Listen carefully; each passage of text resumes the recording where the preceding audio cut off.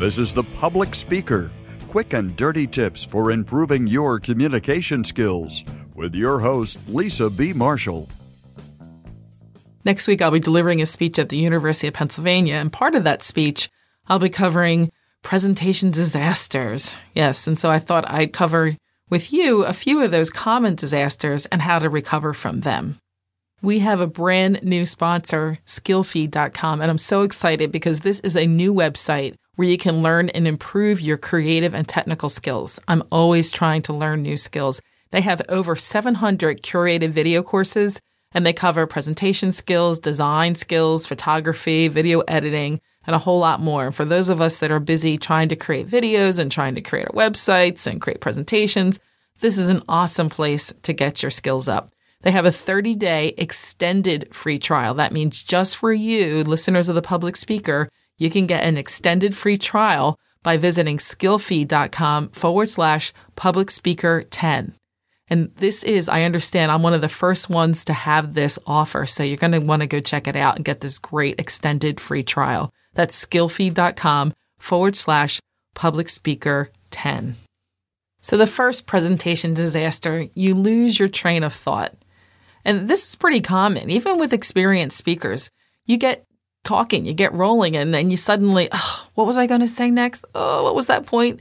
And then the panic sets in. So I think that there's a couple things you should do. First of all, just don't freeze. Don't have that deer in the headlights look when you've forgotten your thought.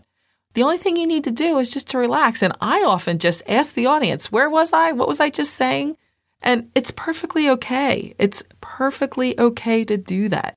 And from my experience, the audience seems to be happy to help. So the big advice here is just relax, calm, and then move on. Don't draw attention to the fact that you lost your point. That's another thing you can do. Of course, another thing you can do is just don't draw attention to the fact that you've lost your point at all. Just remain calm and then move on. You don't have to draw attention. What you can do is just move on to whatever your next point is. Look at the next sentence and start talking about whatever that point is. And then while you're delivering that second point, most likely the other point will come back to you. And if you think, oh, it's important, I really should cover that, you can go back and cover it. But don't say, oh, I forgot. Just go back to that point naturally and cover it. You can, if you want, just take a sip or a pause. Most people won't realize that that's why you're taking the pause to think about what your next point is. You can just casually take a pause, take a drink, think about, gather your thoughts, figure out what your next point is, and then move on. Again, the worst thing to do is to think about it and try to force yourself to come up with the point. The best way to do it is just to relax and it'll come back to you. Or not. And if it doesn't, it's not that important, doesn't matter. So what's presentation number 2? Or presentation disaster number 2, I should say. And that's, you don't have enough time to complete your presentation. That happens, hopefully not in a planned situation. If you're planning, you should know how to allocate your time. In fact, I've done some episodes on that, how to plan your time properly.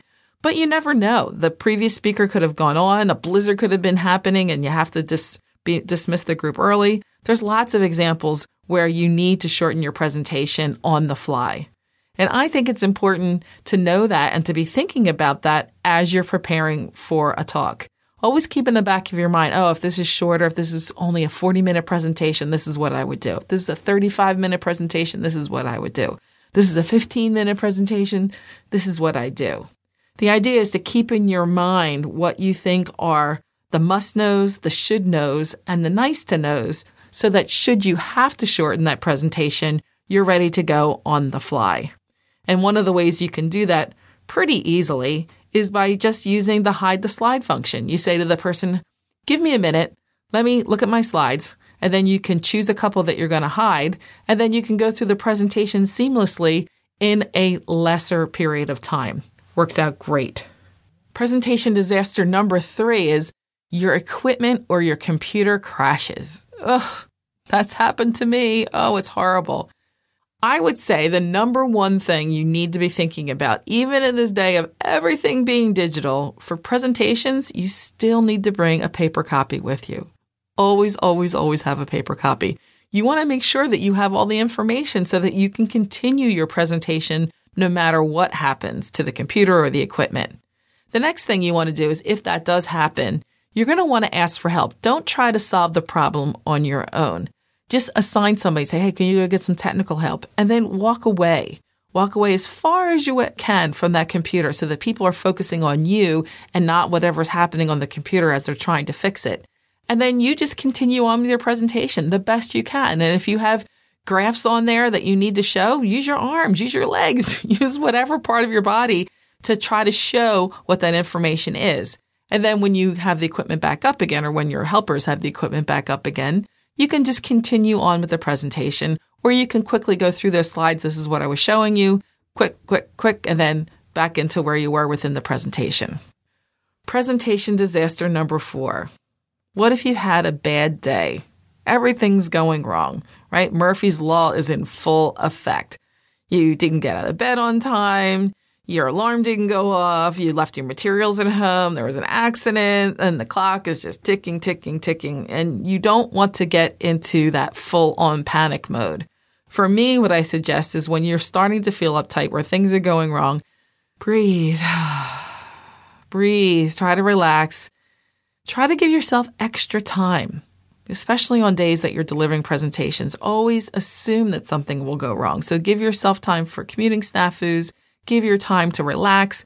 I generally try to arrive at least an hour before I'm supposed to be there so that I know that I'm there, I know I have my material, and I can just relax and be calm before the presentation. So that's really my last bit. And if you can have a sense of humor about any mistakes that happen, that also helps. If you're light and happy and not all worked up, you'll be more relaxed in front of your audience. And whatever happens, they'll roll with it as long as you're rolling with it. We're all human. We all make mistakes. So whether those mistakes are your fault or beyond your control, if you just allow yourself to relax, you'll have grace and control. And that's really what it's about. So with just a little bit of experience, I think that it's very easy to handle any presentation disaster. This is Lisa B. Marshall, the public speaker. Passionate about communication, your success is my business. Hey, the podcast awards are still on podcastawards.com. So if you are inclined, if you like the show, I would request that you go over and vote for the show. And of course, while you're there, vote for all the other quick and dirty shows that you love to listen to. I'm so excited because I have a new sponsor for the public speaker. It's skillfeed.com. And it's a new website that's brought to you from the creators of shutterstock.com. Skillfeed is where you can go to learn and improve your creative and technical skills. They have over 700 curated video courses in design, photography, web development, video editing, and more. I like it because you never have to schedule courses. You can just learn at your own pace. I'm definitely a person that likes to learn either early in the morning or late at night. That's when I schedule my learning sessions. And one of the things I really love about this is they have these things called skill snacks. And you can use these skill snacks. They're about 5 to 15 minutes. So if you're stuck on something in the middle of a project and you need to just figure out how to do one thing, these skill snacks can really help you out. One of the fun skill snacks that I noticed they had was how to brighten and whiten teeth in Photoshop, a 4-minute skill snack. That one looked interesting. I'm going to try that the next time I go on. So for public speaker listeners, they have this great extended 30-day trial. So it's a free trial at skillfeed.com. You have to use the code PUBLICSPEAKER10. You can search the courses by subject or by software, and then you can sample a course. And then you can also do this little 30-second preview feature, which is great, so you can check out the course. So if you're interested, that's skillfeed.com/PublicSpeaker10 for the 30-day extended free trial. Thanks a lot, Skillfeed. I really appreciate the support.